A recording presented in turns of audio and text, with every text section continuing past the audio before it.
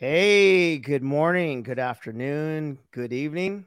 Welcome to Comerit's Data and Analytics Podcast. Today we have an awesome guest here, Barry Ellis, who I've had the pleasure of working with for many years and super excited to have him on and go through some of his background and talk a little bit about the future. So much is going on right now in the world of SAP and data analytics and just technology in general. So without further ado, let me introduce Barry Ellis. How's it going, Barry? It's good. How's it going, Dave? It's going good. So there were a lot of requests, or a lot of my clients always want to know and meet the different leadership in Comerit. So I thought I'd take a little time and introduce you. And you could tell us a little bit about your background and how you got involved with SAP. Really got started in IT in the late 80s with a defense contract company. Oh, I really started learning right away how to use statements for ad hoc reports for the business. I really got started in the relational database world right away. And within a couple of years, I joined a major Big Five company as a consultant. So I got started consulting, doing that kind of work really early in my career. Did you set out in college, though, to go into this? I was Bachelor of Science in Information Systems. So it was a new curriculum. It was a mix between business and engineering, software engineering. So it was a perfect background for what I'm doing right now. Just for some of the new listeners and people listening into the podcast, do you have to have a programming background in order to get involved in where you're now focused heavily on data, advanced analytics and stuff like that? Not today's world. I think back then it was pretty much a prerequisite, but not anymore. I think the skill sets are pretty diverse, and the number of roles that individuals can get involved with are at a lot of different levels. And so there's different types of opportunities that are available now, just because the technology is so vast at the moment. You could be in data science, you could be in statistics, you could be in your report writing or data gathering. It's just that the opportunities are really, really pretty broad. So I don't mean to put you on the spot, but for some of the people listening that don't know what SAP is, could you give us just a quick 15-second overview? What is SAP, the software? 15-second overview. Okay. That's putting me on the spot. SAP is an enterprise resource planning application, but does a lot. It really started out as an accounting package way back in release 1. So companies could run their finances on this platform. It started building around it additional modules in terms of processing sales orders and invoicing and things like that. Also materials management. So they started building additional integrated modules around the accounting core functionality, and it's just continued to blossom as I think the majority of the Fortune 500 companies run it as their back office application. It's been the kind of the gold standard for really big companies for a long time. Yeah, funny things. I remember when I first got involved in SAP. I don't want to date myself. It's been a while, but people ask me, "What do you do?" And I say, "I work in SAP." Nobody knew what SAP was. It was really interesting, but they all knew what Microsoft was, and they all knew what Oracle was. And then later on, I found out that pretty much if you run a company, you're running SAP. Right. I think SAP has done a pretty good job over the past few years of trying to expand their brand a little bit through some sports sponsorships and things like that. So I think it's not so obscure as it was when you and I got started. What was the transition? So it sounds like you worked for a company prior to going to work for one of the big fives. What was that transition? Like what caused you to transition? Did you reach a certain level that everyone's like, we really need your consulting support? No, it was just the nature of the skill set that I had started becoming really in demand. And I found out that through some other friends that I went to school with, that there was the opportunity to take that skill set and become a consultant doing it. So I thought it would just, as a career advancement strategy, just go ahead and take advantage of that opportunity and start working for some other companies. That led me into other areas where you could apply those technical skills, building like a data mart. I know you've heard of data marts also, Dave. Yep. Then we made a lot of mistakes trying to build that very first one. We took lessons learned from that. And then enterprise data warehousing started to become a real thing with Bill Inman and Kimball. We started really getting into different facets or different approaches of building a central repository for reporting analysis. So I spent maybe 5 years in that arena. And then the company I was working with decided they needed to remediate all their enterprise systems because of Y2K, and they using SAP as a Y2K remediation strategy. So that's how I got into the analytics area with SAP, is because I brought that expertise to bringing data out of the SAP environment into the data warehouse. What is your core expertise today? You've obviously added a lot over your career. What do you find yourself consulting companies on? I would say having companies really understand what they want and what they need in terms of data, and how they would need to present that data for consumption, for developing insights and things like that. So it's really, in terms of where I'm at personally, is a little bit more user facing and engaging either for individual requirements or engaging a company maybe at an executive level, putting together a data strategy based upon a broad examination of all the different use cases and the types of things that they want to do to help their data strategy blend with their business strategy and really support their objectives going forward. Yeah, I think that's a really interesting aspect of what you do. One of the things is what's interesting for me, SAP obviously is in every industry, right? Aerospace and defense, financials, insurance, your sales, distribution, manufacturing. You can go on and on. You name a company, anyone name a company, Titleist, right? They run SAP. Right. Callaway runs SAP. Right. One of the things I found that is very interesting to me, Barry, is I work with a lot of experts. And not all of them have that ability to actually guide the clients in helping them make these decisions. Like you're talking about, this is where you have a special skill set now. What's the challenge? What are some of the really big challenges that face these large enterprise clients now when trying to make decisions with the technology today? What would you say? What is the difficulty? So there's a couple of things that come to mind. One is when you ask someone what they want, a lot of times they just know what they know. Right. And then they know what they've done before and what they've been exposed to. They don't know really what the possibilities are. I see. Right. So in many cases, the technologies and the capabilities technically have expanded so quickly that they're thinking of this as the way that they would solve this problem now. They're not aware of new ways to satisfy the same requirements. So they're thinking of things in somewhat of a tabular form, right? They're thinking of data as rows and columns, as opposed to information that help them understand what's going on within their business, view it as in a visual way, and then they can take action on it directly, as opposed to a very mechanical, I need this piece of information so I can hand it off to somebody else, so they can hand it off to someone else, and then somewhere else down the line that someone makes a decision and they don't care about it. So it's really getting people to think more openly about what kind of actions they're going to take with the information that they've requested. Let me walk back a little bit. When I first got involved in SAP, and I'm going to go ahead and date myself, it's maybe 25 years ago. In my mind, what I thought SAP was just like the heart and mind of a body, where your fingertips and all your senses work together to help an executive make a clear decision. I literally thought the way someone explained it to me was, if we got an order, we would know, let's say I'm a beverage company, we would know how much aluminum we had on hand or we needed to order, how much sugar was in process, what our shipping strategies would be to get a major order out. Do we have enough employees? How did all this business come in through marketing?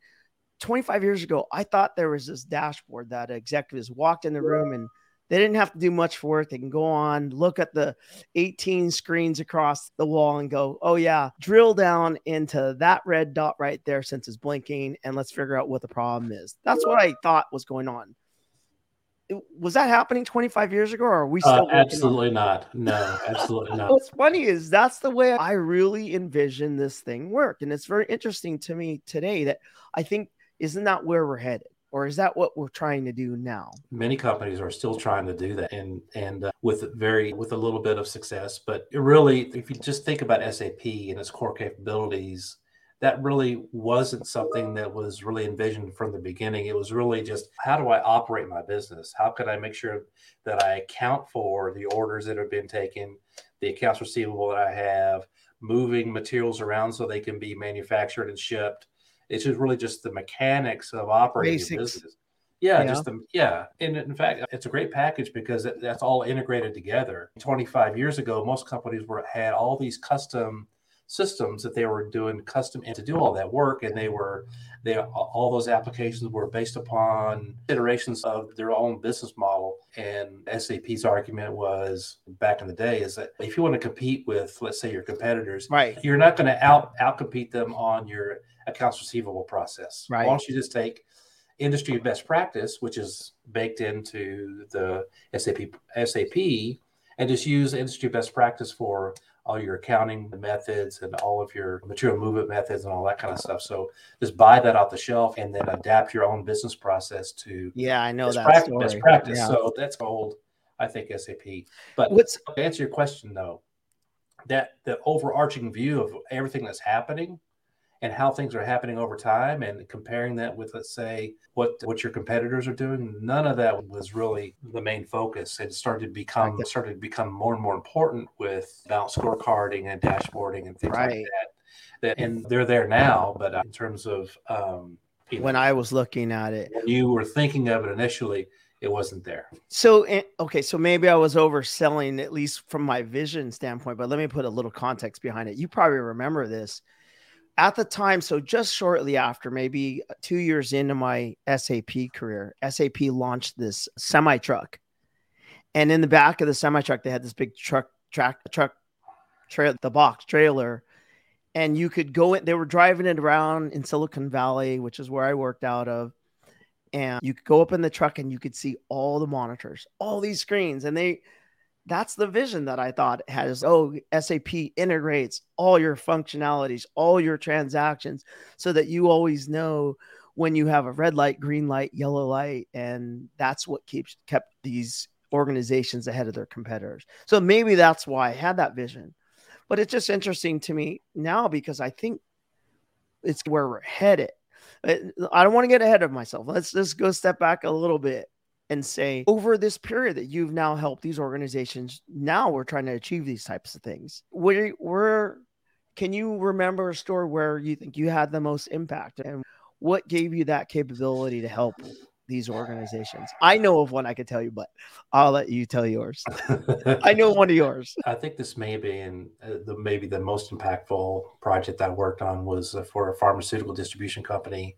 Okay. They were running a massive BW environment, and they were really struggling to keep the lights on in terms of operating that environment. And so we helped them do a gigantic migration to BW on HANA. That was I think it was maybe 70 or 80 terabyte endeavor, and we got them over the hump. And that really changed a lot of their users' perception of what it could be like to do ad hoc queries against an in-memory column store database like HANA, and got them thinking we don't necessarily need to use BW as a conduit to feed data to these other downstream data marts and departmental databases. Let's try to repoint some of those Tableau reports to HANA, and so it helped them see a way to simplify their reporting landscape so they can use less copying of the information and all look at it in one central repository.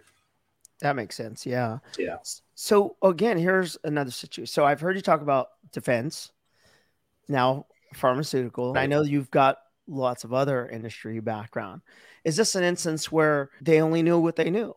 And you being able to come from multiple different industries. I know also utilities was in your background too, but is that an instance where, it was this kind of that I kind don't of think so. application? No, I don't think so. I don't think all the different industries that I've worked in necessarily I can take an experience from, let's say, one industry and say, and apply that to another. I think they all have their own special nuances. It's always interesting when you work in an area that you've not worked in before, you discover new things about, Yep. there are new problems that you weren't aware of that could exist. So I don't think that really had any bearing on it. But having worked in multiple different industries, I think that I like that aspect of the job, because you're thinking I'm applying these same skill sets across different situations, and you get to apply them in different ways. So it keeps things fresh. It definitely makes things more interesting, I would imagine, right? Yeah. Not that I feel like I'm an expert in all these industries, but I feel like I know a little bit of something about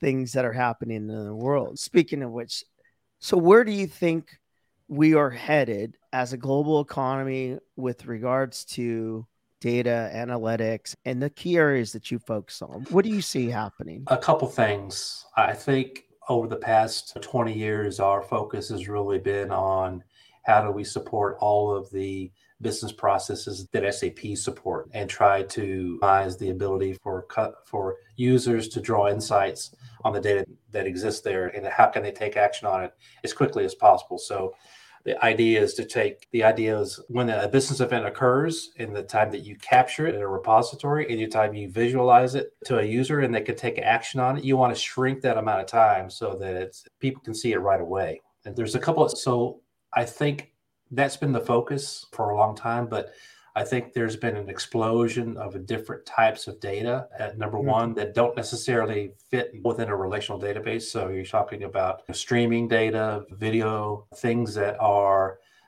social media data, and how do you use that? And within the context of your organization's business, how do you integrate that together? So I think there's going to be a lot more focus on lots of different types of use cases where the data is not generated by SAP.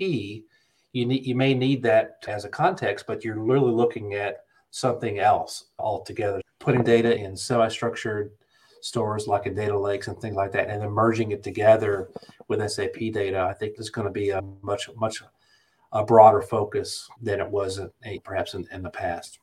So do you see a future where you brought up some really interesting data producing things now? We have IoT devices, right? So things that they're out there and it's sending data, and that can be now leveraged. Video, you could even have video of your foot traffic. Let's say if you're a store, time of day, geographic data, audio data, really anything, right? Events, news and events, Google Analytics and data. Right. Do you see that this stuff now in the latest, greatest SAP platform, S4, do you see that we can now start to merge these type of things and get better insights that's more related to a business like unit or organization within a company? Do you see that this is a reality now? Well, indirectly, and I'll say that or is really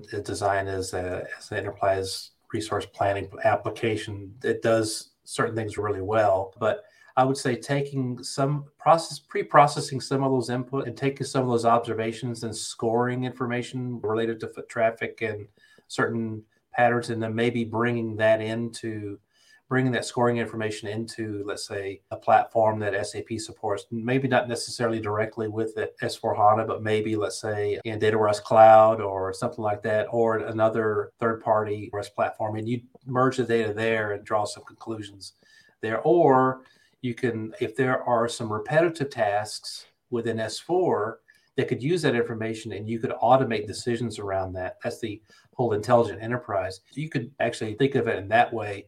You're going to pre-process some scoring mechanism related to an artifact that is already within SAP, and then automate some of the decisions within S4 so that you don't have to necessarily have a human make those decisions. Those decisions can be automated either fully or with some involvement with a decision maker. So I think that's how I see those blending. So we have just over 5 minutes left in this podcast. And I don't want to open up a total can of worms, but you touch on a couple of things. Intelligent enterprise. Maybe I'll ask this question about artificial intelligence and the role that you see might be coming up. But I also want to talk about, before I get too deep on there, you probably have I could go on. We could probably have easily a few hour show here with all the questions that just came up in my head as you were speaking. And I know you probably have some topics already lined up, which is great. So everyone in the audience could expect there's going to be some great stuff we're going to be covering here with a number of different experts. But in this short period of time that we have, so do you see, or what's your just opinion on intelligent enterprise intelligence or intelligent enterprise and artificial intelligence here in this very near future? Yeah, that's a big question, David. I'm not sure I have enough time to express my views. I'll give you 30 seconds. Oh, I think it's going to be huge. I think a lot of companies they're still just struggling to get the basics done. Right? That's a good point. And they have different levels of sophistication. So most of the companies that I deal with are really just trying to still just get some visibility of what's happening. Yeah, it's very good point. And just to become basically data driven, meaning if they need to make a decision whether to do A or B, to try to do some research and quantify their decision a little bit. And when you talk to someone about what would you like to be able to do some machine learning or start explaining some potential use cases for how you can support that a little bit better, it's a little bit hard to grasp. So I think the uptake of just bringing in that level of technology into an organization, it takes a lot of time to understand what the potentials are.